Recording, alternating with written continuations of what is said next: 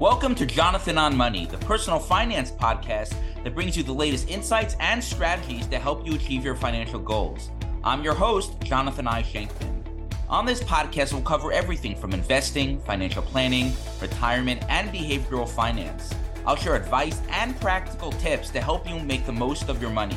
So whether you're just starting out or looking to take your finances to the next level, Jonathan on Money is here to help. Let's dive into this week's show.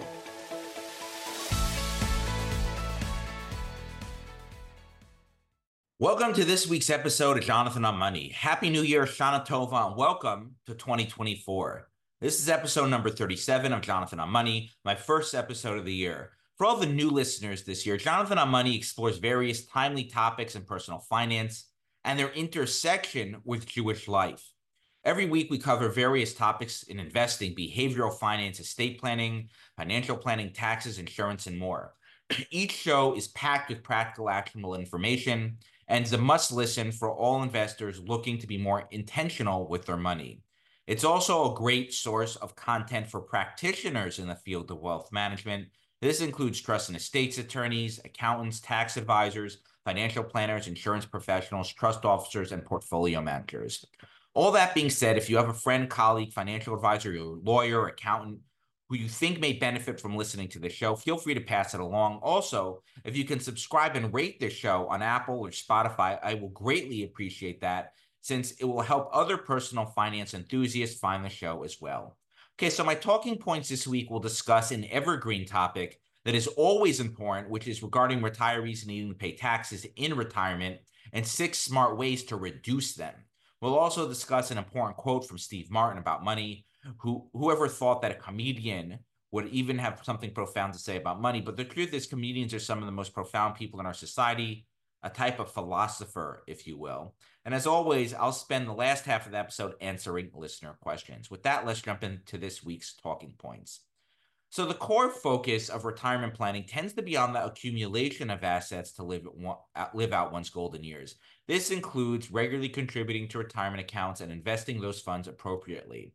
Although this is unquestionably a crucial first step, an important second consideration that many investors neglect is ways to minimize expenses in retirement, which will allow one's nest egg to last longer. One major continuing expense is a client's tax liability. Despite no longer having a paycheck from an employer, retirees still need to pay taxes on whatever income they generate from the retirement accounts and other forms of income.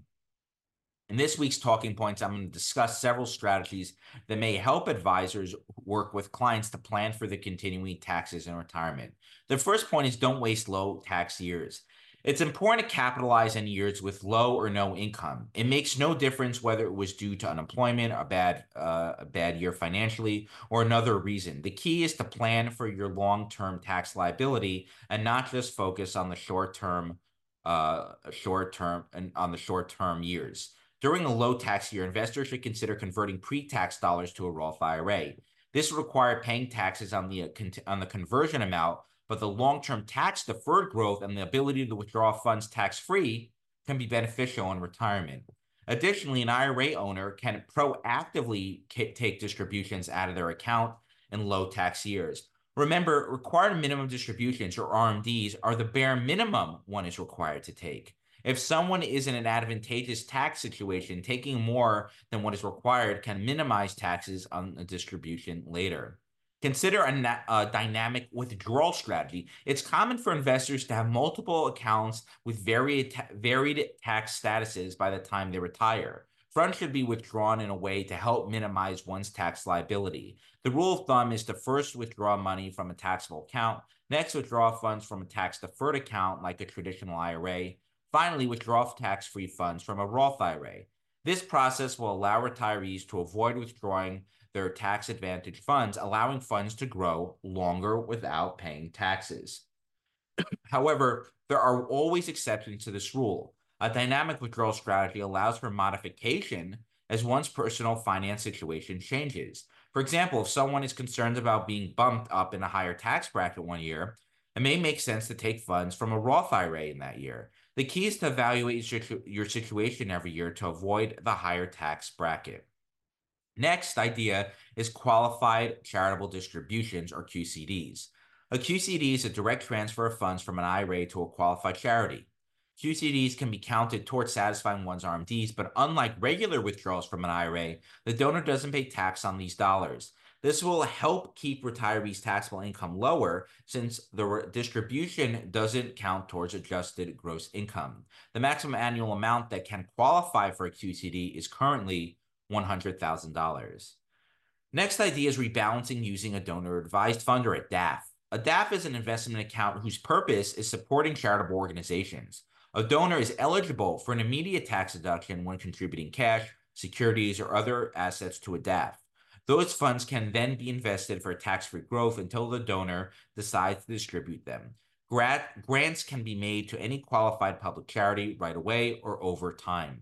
A DAF is particularly useful when an investor owns a security with no cost basis or a highly appreciated stock. In these scenarios, a capital gains tax liability can be avoided by moving the position to a DAF. If you're looking to rebalance your portfolio and are also charitably inclined, you can trim a large position, avoid paying capital gains tax, move it to a DAF, and potentially lock in a tax deduction for the contribution. Next is being mindful of the still working exemption. The still working exemption allows RMDs to be delayed for a retirement plan from an employer for whom someone is still employed. Therefore, this doesn't apply to an old 401k at a previous employer, nor does it apply to IRAs, SEPs, and simple IRAs. When you use the still working exception, RMDs begin in the year you separate from service. Your required date to begin taking RMDs will be April 1 of the year after separation from service. The definition of still working has no official specifics from the IRS. Consequently, working part-time may be sufficient to take advantage of this strategy. It's important to note that you can't use the exception if you own more than 5% of the company for which you are still working. And finally, there's geographic arbitrage. Geographic arbitrage is when someone earns money in a part of the country with a high cost of living and high taxes and then retires to a less expensive part of the country with lower taxes. This may allow retirees to get the benefit of big city income and enable those dollars to last longer in a cheaper and more tax advantageous part of the country. I frequently tell my clients that one of the best ways to save money is by being more thoughtful on where you decide to live. For example, if an individual worked their entire life as a lawyer at a big firm in New York City or San Francisco, they may want to consider taking their lifetime of earnings and moving somewhere with no state income tax like Florida, Texas, or Nevada. This type of relocation can make a meaningful difference in the cash flow of every retiree. Okay, those are the talking points this week. And as a reminder, you can be notified of all my recent articles, webinars, and all the other work I put out by subscribing to my free monthly newsletter at parkbridgewealth.com/newsletter. We're currently at 7,500 subscribers and growing, so feel free to sign up and invite friends as well.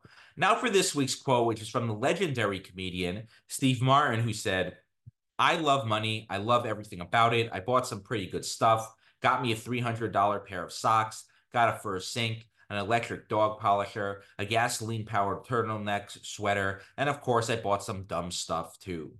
So this may sound like a joke, which it kind of is, but really it offers a profound understanding of what people spend money on.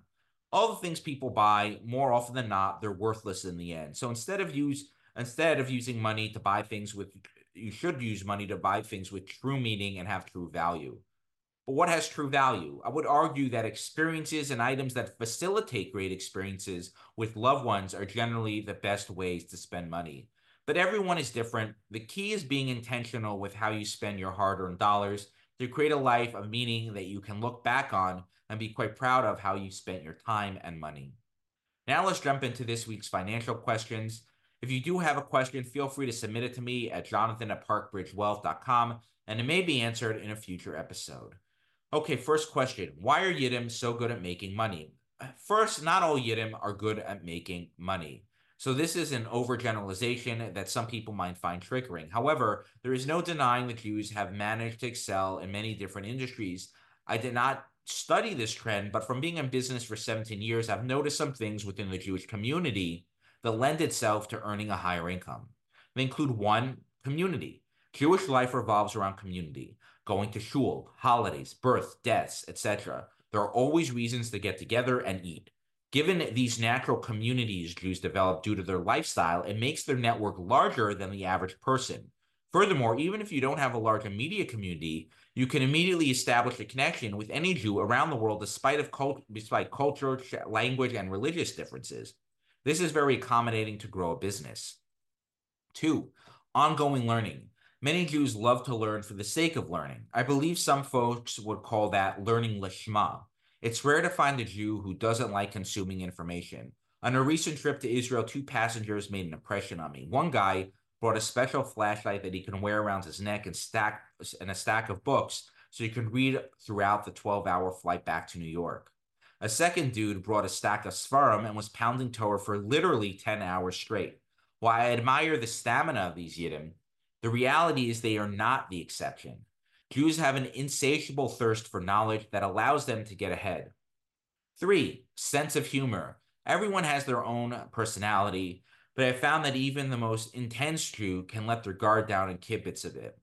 When I was in the business school, I noticed this also. There were many people that were good students. I was not one of those people. However, few people were able to present in front of the class in a way that was as engaging and entertaining as the Yidden. They can kibitz on the topic, with the class, with the professor, and it was done artfully. This sense of humor is what has sustained us as a people for 5,000 years. It also allows us to more seamlessly build rapport with other people in business.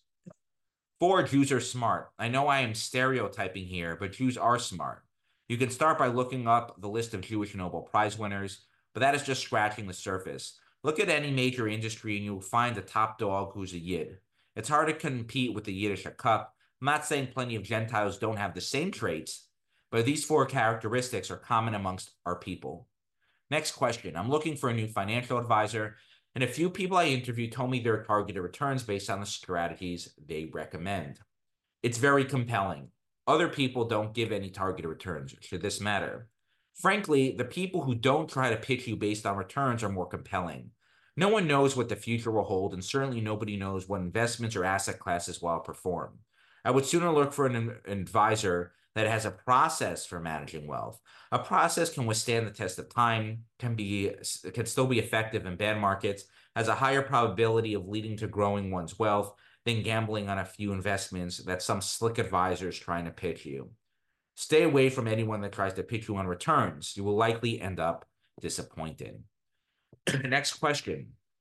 Since past performance is not a fair determinant of future results, does looking at past performance mean anything? Yes. If we know how the optimal portfolio behaved in the past, we can better understand how a similar kind of portfolio might behave in the future.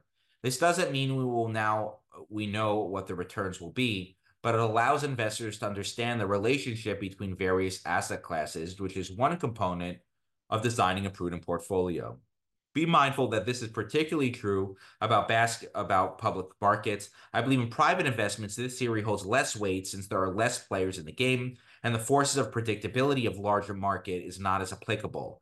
In private markets, a lot depends on the specific deal manager, fee structure, industry, proper use of leverage, where we are in the economic cycle, and other factors. My son is engaged to be married. Mazel tov.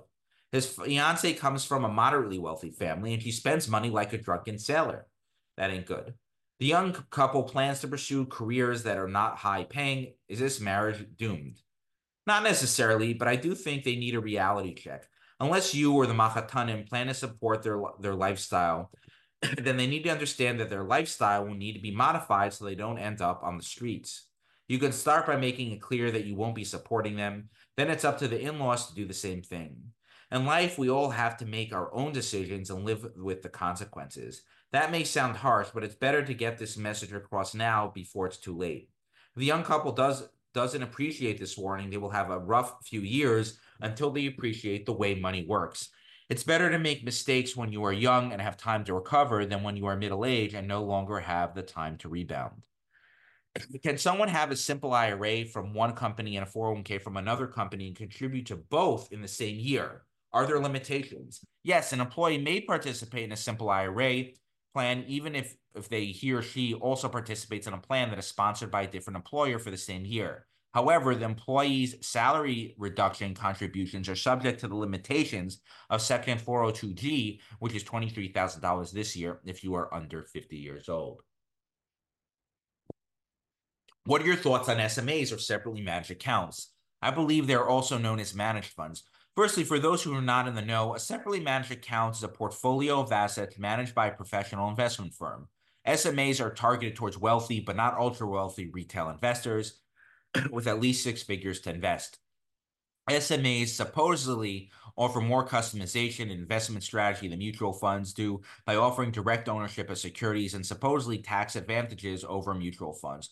All that seems appealing to some. However, the reality is it's all smoke and mirrors. SMAs are not proven to offer better returns than mutual funds or ETFs unless the data is cherry-picked by a company that is in the business of selling SMA strategies. They're not necessarily more tax efficient. Furthermore, owning every individual security instead of owning the mutual funds or ETF makes your statement unruly and tax time far more cumbersome. The appeal of SMAs investors may feel special that they have access to something exclusive. Here's a newsflash. SMAs are nothing special, and neither are the people that own them. They are widely available and offer no benefit to investors. The only benefit is to the people who sell them, who may make more money by pushing these products, allow them to do less work because they outsource it to a third party, and from a marketing perspective, it's helpful to sell exclusivity. Everyone wants to feel special, especially moderately wealthy investors, but that ain't a reason to use SMAs. I have cash cushion and I'm maxing out my retirement account. I have more money and have just been laddering CDs and bonds. Is this an optimal way to manage these funds? So a CD ladder is a strategy where you invest in several certificates of deposits with staggered maturities. With this strategy, you'll redeem funds more often than if you put all your savings in a long-term CD, so you can reinvest funds as the CDs mature. Whether or not this is a good strategy depends on your time horizon. If you need money in a few years, you are not buying CDs beyond this few-year time horizon, then it can make sense as an alternative to a money market account, assuming the yield is more attractive, which it may not be, which means you are wasting your time and energy and not getting anything out of it. If you have a longer time horizon, say 10 years or longer, maybe even 7 to 10 years, depending on the situation, then this is a bad strategy. You will probably not outpace inflation and may even lag inflation. This means you are effectively losing money with this approach. Remember, before investing, it's imperative to clearly define what your goals are. Simply implementing a strategy because you heard that it's a good idea or conservative may set you up for failure. Next question is, I know I need to invest, but I am very concerned about eating into my principal with losses, so I stick to CDs and money market accounts. Will this approach work for money I won't need for about 15 years? First, I'm not sure what you mean by eating into principal. All investments fluctuate in value. So if you're looking for no fluctuation, you will need to just own a money market account or an illiquid alternative investment that gives you the illusion of not moving up and down in value until you actually need the money. No, yes, CDs do fluctuate in value too. Any product with a secondary market will experience volatility. Similar to the previous question, you stick to CDs, you will be eating into principal by losing buying power. This is almost a guarantee if you buy CDs for a 15-year time horizon. If you want to maintain your buying power and grow your money, you need to make investments that will outpace inflation. This also means seeing your portfolio fluctuate in value. If portfolio volatility is too much for you to stomach, then you need to come to terms with a life of investment mediocrity. I want to be a stay-at-home mom. My husband doesn't want me to be one. We live within our means. How do I convince him? This sounds like a marital question, not a financial one. However, this won't stop me from weighing in. The first thing I'll say is you need to get on the same page. You are one household, one unit, partners in life, and you need to find the situation that works for both of you. And this may involve some compromise on both sides. The next thing I'll say is you need to determine if you have enough money to maintain your lifestyle, save for the future, or not stress over money if you do quit your job. And the answer is yes, you can do all those things on my husband's income. Then it may be helpful to illustrate that the math works. If the math works, then the only two logical reasons I could think of for your husbands to resist is one, for your mental health reasons. Many people are in a rush to stop working when in reality, they discount all the important elements of a good day's work. This includes intellectual stimulation, being socially engaged, structuring your day, setting goals and achieving them, and so forth. If you can clearly demonstrate that you still have plenty of money, that you also have plenty of things to do to contribute to the household, then it may convince him that it is in fact worthwhile for you to leave the workforce. And in full disclosure, I believe that being a full-time mom to young children is more than a full day's work, but I'm not your husband, and I'm not the one that needs convincing.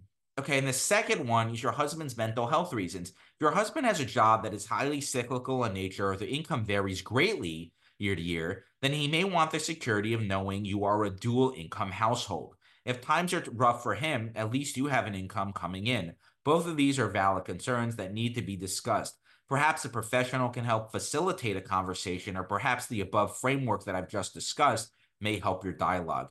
Either way, I'd like to end with a bracha to you.